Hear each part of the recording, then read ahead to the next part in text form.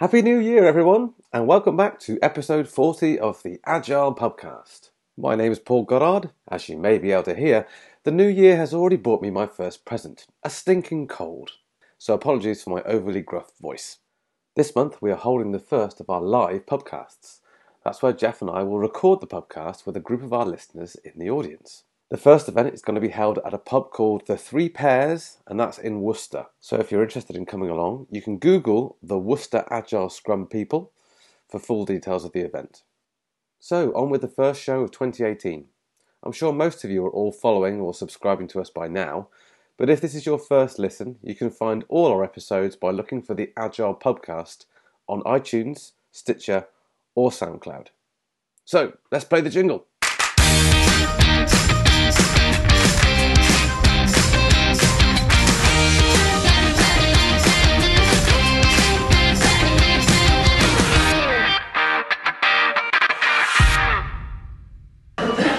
Good evening, Paul. Hello, Jeff. How you doing? Very well. How are you? Good. I'm good, actually. Yeah. We're in a.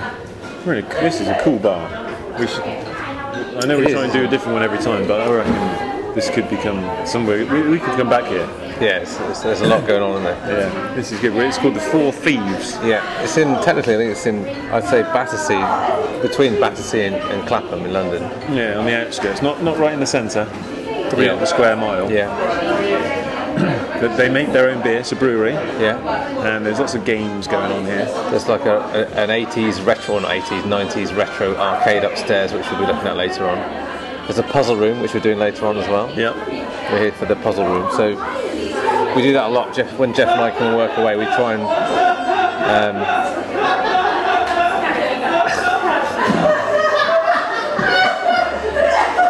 that's got to be put on, surely. Female Jimmy Carr. Oh dear. Escape rooms people often locked in. You have to solve puzzles to get out.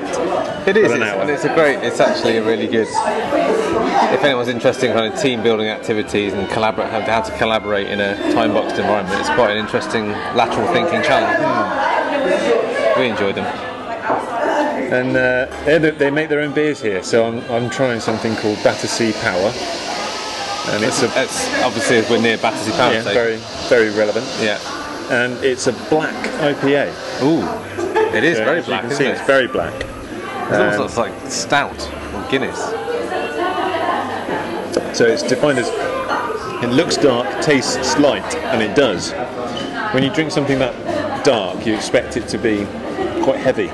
Right, but it's not. It's really, really quite easy to drink, and it's what's they call it? A bit of cognitive dissonance, where you're expecting it to taste like something, but it tastes different. Okay.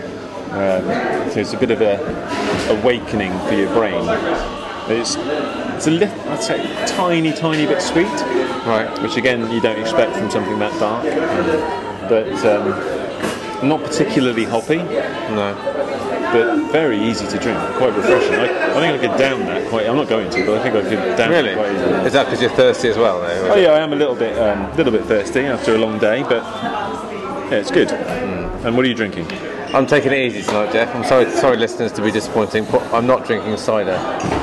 I'm drinking the black stuff, but it's a pint of Diet Coke. That's as far as I'm not feeling on top of the world today, so I'm taking it easy. With lime. There is a slice of lime with fruit. Slice of lime. Shall I taste it for you and give it Go for it. Let's have a taste. Ice and a slice. Oh, it's sweet. Yeah, there we go. It's sweet. It's just like syrup. There you go. Well, cheers anyway. Cheers, chap. Nice to see you again. It's been fun. So, puzzle rooms. So, is there anything agile about puzzle rooms? Well, yeah, I think we talked offline about this quite a lot, and there is you're thrown together firstly I think it's motivating, isn't it? It's a challenge. It's something that you know is achievable. It's like that new product development game concept that these teams in Japan were given a technical challenge, and then just given a fairly limitless resources to do it. So it's like you're stretching your brain to the ultimate challenge is to break out the room or to solve the puzzle. Yeah, I suppose we're going into it knowing that it is possible. Yes. I guess some teams might not know that what they're trying to do is possible. Yeah. There's a clear end. But there will be times when we are really struggling to solve the problem and we can't see the solution. Yeah. And knowing and perhaps reminding ourselves that actually it is possible, there is an answer there, someone has solved this before, we just need to think about it differently outside the box. And that kind of mindset, I think, is helpful even if you don't know that it's possible. Telling yourself that it is, working on the assumption that it is, increases your chances of finding the answer. So as well, so if you haven't done an escape room or a puzzle room, they usually, I mean, they're all over Europe all these days. They're, I think they're originally an Eastern European idea that have kind of now become popular as a tourist kind of attraction. But anyway, so the basic premise is that you're locked into a room with some kind of theme or some kind of narrative element behind it, but you're locked in a room and you've got to either escape or you've got to solve the puzzles, complete all the puzzles to get out of the room or to discover the treasure, whatever it might be. It's quite linear in that you solve one puzzle. Well, not all. So this is the thing. This is what's interesting is that some rooms are linear. So I've done a couple with my kids over the last few weeks. You locked them in a room for an hour. Yeah, they didn't enjoy it very much. We sat in the bar. No, we didn't do that. I'm not a bad parent. But some games are very linear, or is it in that one puzzle leads to the next, which leads to the next. But some puzzles, the harder puzzle rooms, tend to be the ones that are non-linear. So you might go into one room and find a key that unlocks something in the previous room, or you've got to go back into the other room, and part of the puzzles being solved is in that room, and part of it. So it's like, some rooms are linear, some rooms are not. And I was going somewhere, but I can't remember what it was. But it reminds me a little bit, that's what it was, it reminds me of the Goldilocks principle, Jeff. Okay. It reminds me of, you don't want a puzzle that's too easy. Yeah. Because it's... No challenge. Yeah. You don't want it so hard. And Nigel's got a term for this. We've done some of these reviews with Nigel. Nigel would call like a cheeky, what do you call it? Well, he just doesn't like having to search for something. That's what he doesn't want. But it's something that's deliberately, like we were in a puzzle room a few weeks back, and there was a battery hidden in a chair leg. Yeah. Which you might think that's a brilliant idea, but that was, for me, that was too hard. If it was, we would never have looked in a chair leg. No. Picking up a chair, turning it upside down, and never expecting. So it's about finding something that's like, that's like some of the puzzles we've done were really, that's really clever. Yeah. You kind of recognise that, that was a great puzzle, and that was really just about right. No, that's a fair point. And we talk about motivation a lot, and challenge is motivating. Yeah. But it has to be, and perceived to be, achievable. Yes, that's right. Teams that believe they're being pitched something that they can't achieve will be demotivated and possibly won't even try. Yeah. Now it's an interesting one, because actually belief is a powerful thing. Yeah. And there is an argument to be made for some people don't know how good they are. They don't know how much potential they have. No.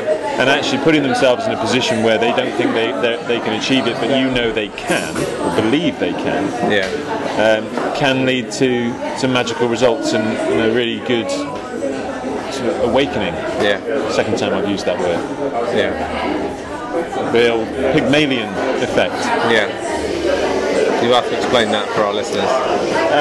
Well, the Rosenthal-Jacobson study from the 60s, basically some scientists went into schools and told the teachers that a number of their students, they tested the students, and they told the teachers that a number of those students in the next 12 months were going to be spurters. They were going to actually really go on and develop significantly over the next 12 months.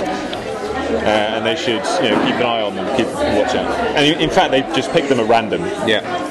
and they tested them again in 12 months' time, and they found that those kids had statistically relevantly improved. Yeah. And it was a random factor, but the fact is that the conclusion was rather that because the teachers believed it was going to happen, and there was an element of the white coat syndrome, of someone scientific coming in and saying this is a test and we found it must be true. They believed it was true. Yeah. They then acted as if it was true. Yeah. And so were looking for signs that they were capable. They gave them perhaps more challenging work, and they acted in a way that helped the kids believe that they were going to be improving, and everything the kids did, because they had belief in themselves, then reinforced the teacher's view, and it was kind of a positive cycle, positive loop. Believe that they could do it. So that idea that actually having belief increases the chances of success, I think, is something to bear in mind with Scrum. It's quite easy for an agile team to think the opposite, really, is to think things are stacking up against them, like there's too much in the way of change or success, or too many impediments, too many people that don't support them, and this will never work, that kind of approach. And you kind of get what you look for. If you're kind of glass half empty kind of person, and you think things are always going to screw up and go wrong, then you will notice all the things that screw up and go wrong. I suppose for me, the puzzle room is kind of like a sprint. Okay. It's a fixed time box. There's some puzzles you've got to solve along the way, but you've got a clear start and end. Yeah. There should be a goal behind what you're doing. Yeah, I suppose we can't create our own sprint backlog because we don't know what the puzzles are. No. And we can't tackle them in our order.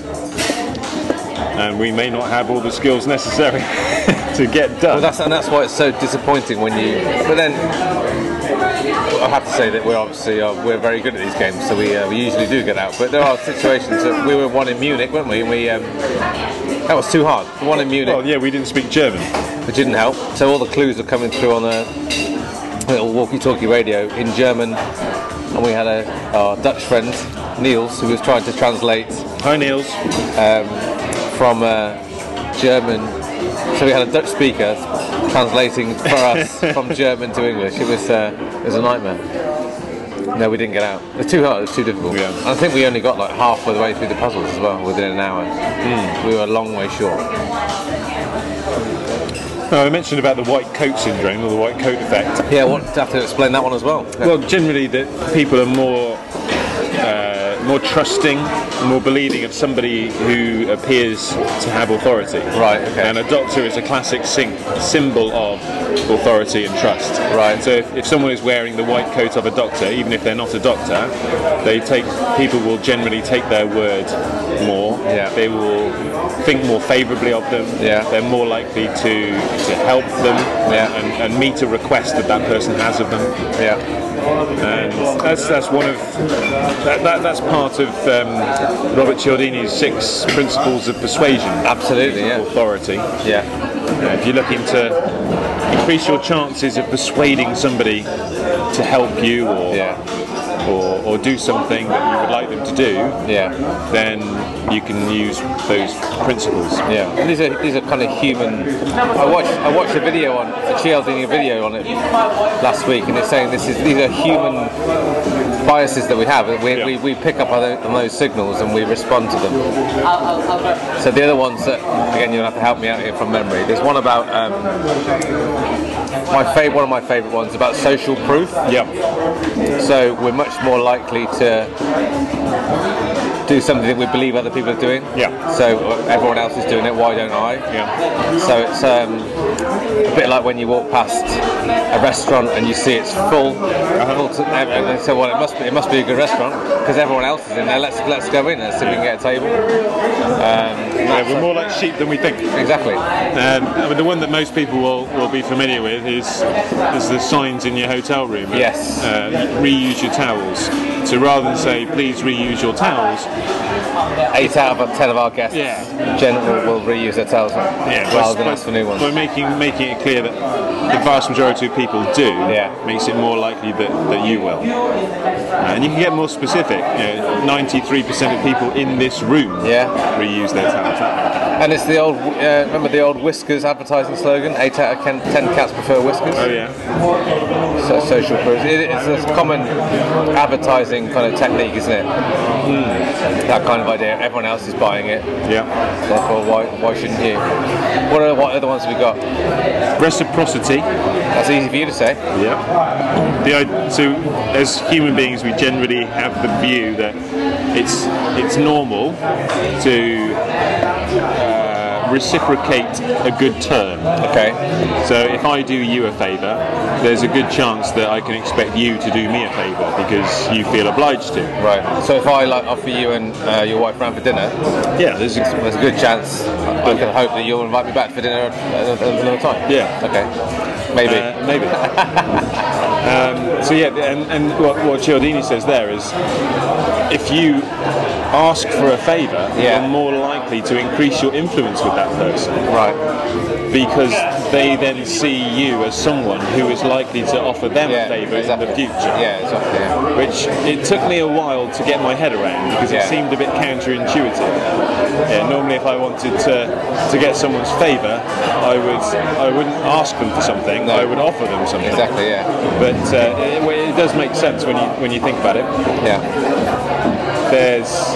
So that's 3. Liking is another one. Okay, so if I actually am more likely to be influenced by someone, or influence someone if they like me, or if I like them? Yeah, to a degree, and it's based on the fact that we're more likely to like somebody who we think is like us.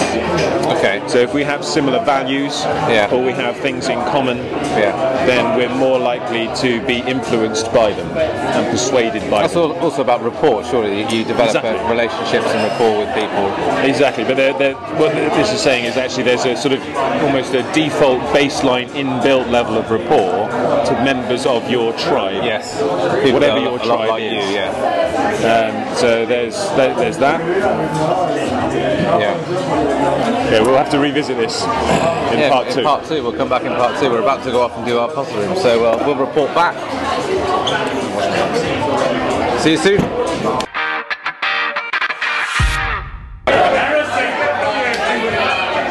And we're back. Part 2, Jeff. Welcome back. Well, yeah. Welcome back to the bar for the second time today. For most of you won't even notice that we were gone. No. But as you can tell, it's a little bit busier than it was before we cut out. So we were in the middle of talking about Cialdini's 6 principles of persuasion. Yes. And we talked about 4 of them, I think. Reciprocity, authority, social proof, and liking. There's 2 more. There's 2 more. So my favourite of the 6 is commitment and consistency. And the reason it's my favourite is because I like some of the studies that have been done to back it up and to prove it. And so I explain when we're talking about this to people, I explain about how the first study is around NHS appointments, so going to see your GP, your doctor, your family, general practitioner, and how in the UK there has been over the years an epidemic of DNAs, did not attend. So people not turning up, basically making an appointment, not turning up. Huge amount of waste, huge amount of frustration, wasting cost, time, money, everything. And so they did a study on just making some subtle changes to the process of making appointments. And one of them involved, instead of the receptionist writing on a card when your appointment was, the patient would write on the card, my appointment is on this date at this time. Right, okay. And they found just by making that simple change, the number of people who didn't attend went down by 18%. And the sort of rationale, the sort of rationalisation of that is that most people, by writing it down, they feel that that's their commitment. And whereas when the receptionist writes it down, it's the receptionist making that commitment, and they don't think of themselves as somebody that breaks their word. It's a similar thing. Why I'm still a massive fan of people actually physically signing up to tasks on a sprint backlog. So the actual, and I'll get people to do this in a training course or whatever, that grab a pen. Do you think it's actually, is it Is there a difference between writing my name on the task or like choosing it, selecting it in a tool? Do you think there is a difference in that, how much commitment you experience by actually physically writing your own name on something? I would say so. I think so as well. talk about the power of the pen. Yeah. The act of physically writing something down. Yeah. And you know, I get regularly we get people say we get the same things coming up in retrospectives. We actually don't do anything about them. Yeah. And you know, I blogged a while ago about swatting your actions, making them specific, writing them down, working out why they're attractive to you, and then telling someone about them. It means you're much more likely to put them into practice. Writing them down increases the chances of that happening. I agree, absolutely agree. And the second study in this area, which I really like, the whole trick-or-treating idea, is Halloween was not too long ago, so it's still relevant. Going around to people's houses and trick-or-treat, get some sweets. It's still sort of in our conscience. And there was studies done around trick-or-treating where a sort of dummy house was set up, right, with a bowl of sweets, or as our Americans would say, candy, outside in a bowl, with a note saying, "We've gone out trick-or-treating. Please take a sweet." And what they found was, when faced with the prospect of free sweets, kids stuffed their pockets. They took as much as they could. More than one. Took more than one. Yeah. And they did. So that was the sort of control, if you like, of the experiment. And the alternative hypothesis, they created exactly the same house, exactly the same bowl of candy, exactly the same note, but the only difference being there was a mirror. And so when people were thinking about taking one sweet or many sweets, they could see themselves doing it. Really? And the rationalization being that very few people actually think of themselves as thieves. And so when looking at somebody in the mirror, they don't see a thief. Right. They see a decent person. I wonder if you get the same effect on a sprint backlog like on a task board. So put a mirror up. If I see myself writing or taking a task, so I wonder if it has the same psychological effect. Well, so when I talk about swatting your actions, to me, the telling somebody is the equivalent of the mirror. Verbal commitment. Looking you in the eye and saying, "I'm going to do this," is the equivalent of writing my appointment down or looking at myself in the mirror. You are the mirror of your own commitment. I don't want to be seen by you as somebody who fails their commitments. Okay. Yeah, I get that. What's the last one? Scarcity. Scarcity, yeah. So there's just not very many. You know, you've got to grab it while it's there because it's not going to be around forever. Yeah. Okay, got it. We're quite easily fooled. Yeah. As human beings, and so there aren't many available. It's a limited edition. Limited time offer. Limited time offer. You know, closing down sale. Those kinds of things. That generally spurs people into action. And also, if there's a limited number of things, then you can be in the minority, the elite that gets them. And so that kind of scarcity. And I know you made a good point. I'm glad you did, and I want to re-emphasise it here. This isn't about manipulation. It's not about manipulating scarcity. No.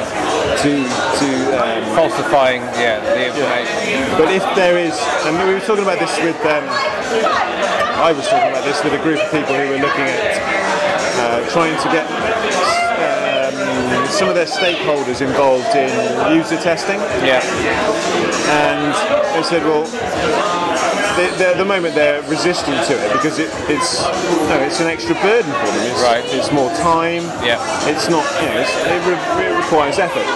But by saying we only allow X number of people to be user testers, and user testers are able to have a greater say in the shaping of the product, and more likely to get their concerns met. If there's only a certain number of people that are spots that are available, then people started queuing up effectively to be the user testers. Whereas if it was just a case of anybody who's interested in being a user tester, it was easier to let that go. User test, that's not what I meant. Very good. So, Anyway, So, yeah. those are the 6 principles of persuasion. Yep. And And whilst we're not suggesting here, again, we're not, just to re-emphasise, Scrum Masters and Agile coaches, I think it's just be aware of them really, and be aware of how we are. Just knowing how humans React, think, yeah. our biases, our tendencies, our natural traits. Yeah, we do see them all the time. Yeah. We've got second part 2. Jeff's got a new pint, A ridiculously expensive pint. most expensive pint I've ever bought. £9.70. Yeah, for Is a it? pint of ale. Yeah, £9.70. What's so special about it? I really don't know. Does it taste good? I'll tell you It's what. called Bloom. Bloom, I think it's called. Well, yeah, it's the Bloom IPA, and I think scarcity has played a part in that, to be honest. So, supply and demand has determined the price. So, they only have 1 barrel of it, and so they put the price up. And for someone like me who likes something different, I was intrigued. It's that expensive, it must be good. Yeah. So I had to have a go. Yeah. And it's, to be fair, it's quite nice. Yeah. It is quite. Is it £9.78? I don't think it's twice as good as the one I had earlier. And also, I'm It tastes quite strong. I'm on my. Is it quite strong? I'm It's gonna only have to- 4%. I think. Oh, is it? Yeah, 4.5%. Yeah. I'm on my second a half pint of Diet Coke now. I'm staying off the drink tonight, but since part 1, ladies and gentlemen, we need to inform you that we have since done a puzzle room. And failed. We failed.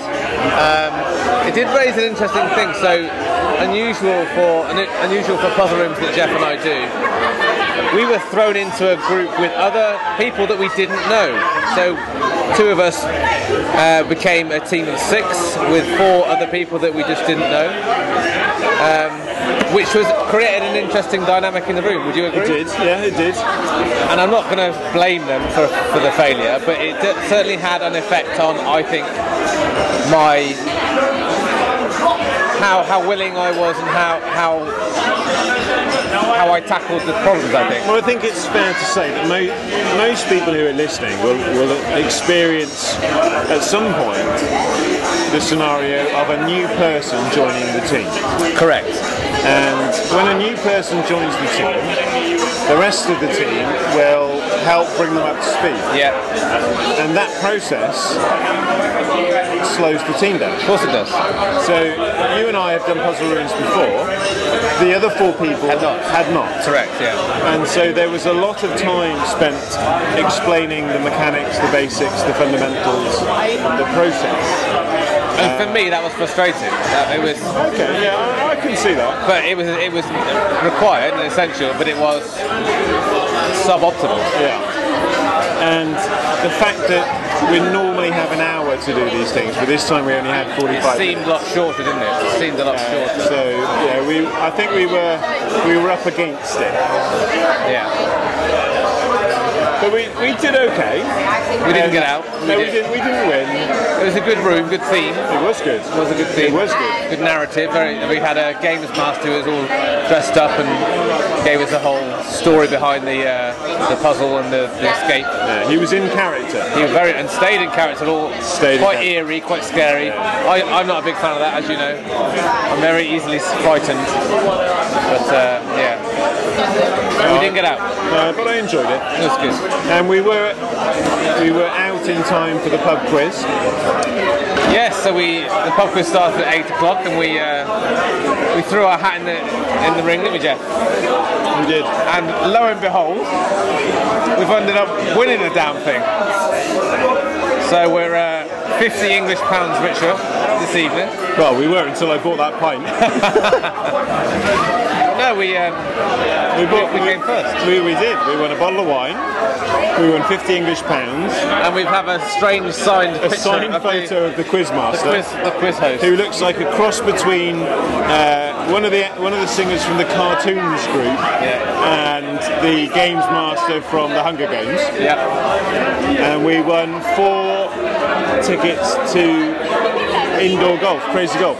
Yeah, that we probably which can't we use. can't use because we're not going to be here again. But So it's been a good result. successful night. Yeah, in many ways. So yeah, we'll tweet a picture of our winnings, as certainly the picture, which is a little bit strange. But there we are. It looks good. Yeah, successful night. All in all. Yeah, that's very good. And yeah, I think one last shameless link, I suppose, would be that the idea of adding more people to a team doesn't necessarily speed them up. Yeah. And we experienced that tonight. Yeah, I think we were slowed down by having more. I think we would have more chance of success as a team of 2 in the puzzle room than a team of 6. However, there is an element, and it's a mixture, isn't it? There is an element of frustration, but also an element of enjoyment, I suppose, in helping other people. In helping people learn that. Yeah, bring up. Sharing that experience. Yeah, helping them enjoy that experience more. Yeah. So there we go, a nice agile kind of note to finish on. Yeah. And interestingly, at this time of night, it seems to be getting busier. Yeah, it's like 5 to 11 and the bar's getting even busier. So we'll sign off now while you can still hear us. Cheers, mate. Nice. Cheers, everybody. See you soon. Ta-ra.